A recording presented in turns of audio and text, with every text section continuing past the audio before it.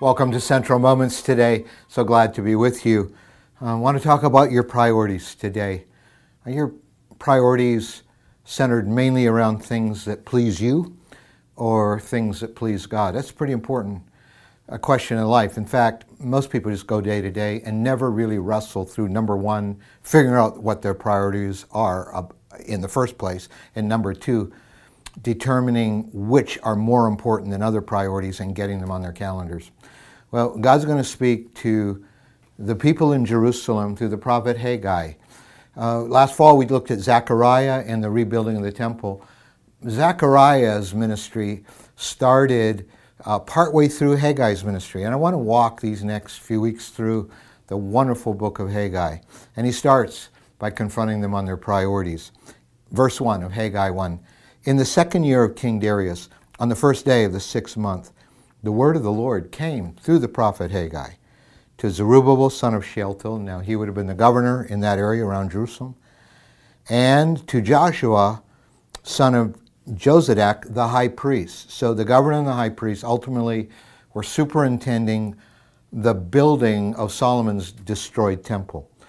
And they had been sitting on this project for 16 years. Under Ezra, 16 years earlier, the foundation was laid, but there was so little money and so many entrenched interests against the Jewish people reestablishing a stronghold, especially a temple in Jerusalem with all of its significance, that they sat on it for 16 years. This is what God's going to confront. Verse 2, this is what the Lord Almighty says. These people say, the time has not yet come to rebuild the Lord's house. And how easy it is to rationalize staying passive.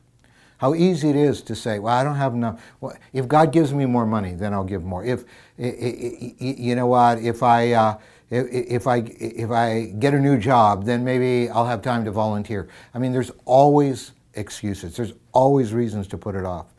Now, there was no rich king bankrolling this temple restoration, and it's true. They didn't have a lot of money.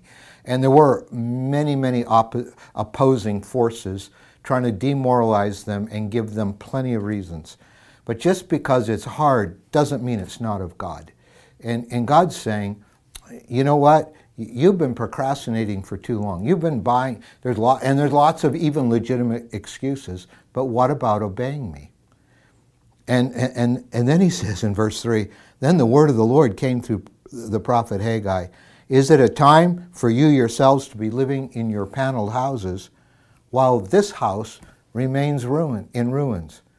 If God was speaking to us today, he would probably say, you're watching way too much HGTV, and your houses are redecorated and beautiful, but what about my work, which is languishing for lack of resources? What is wrong with this picture? Your houses are beautiful, and my house is a wreck. Well, Paul is going to really drill in on this in Colossians in the New Testament. He writes to a church, the church in Colossae, in chapter 3 and verse 3. Since then, you have been raised with Christ. Set your heart on things above, where Christ is, seated at the right hand of God. And that's the starting point to how all of our priorities are set. It starts with our affections. He said, set your heart on things above. The people in Jerusalem have been setting their heart on their own self-interest. Nice houses for me, but God's house would just look the other way. But God says the time has come for you to put away the excuses and for you to decide what's most important in life. That battle for our priorities, as I mentioned earlier, to number one, figure them out, and then number two, determine which are the most important priorities, and then to get them into our calendars. That's part of the great battle of life. And Jesus is inviting us to turn our affections to him again. Set your heart, not on things of this earth, but things above. And then let God speak to you about what needs to end up in your calendar book. Father, thank you for this. Give us wisdom. Speak to us. Help us to have courage to deal with our priorities. Forgive us for where we've attended to all of our needs while the needs of your kingdom have languished. Forgive us for this. And may we walk in your priorities. In Jesus' name, amen.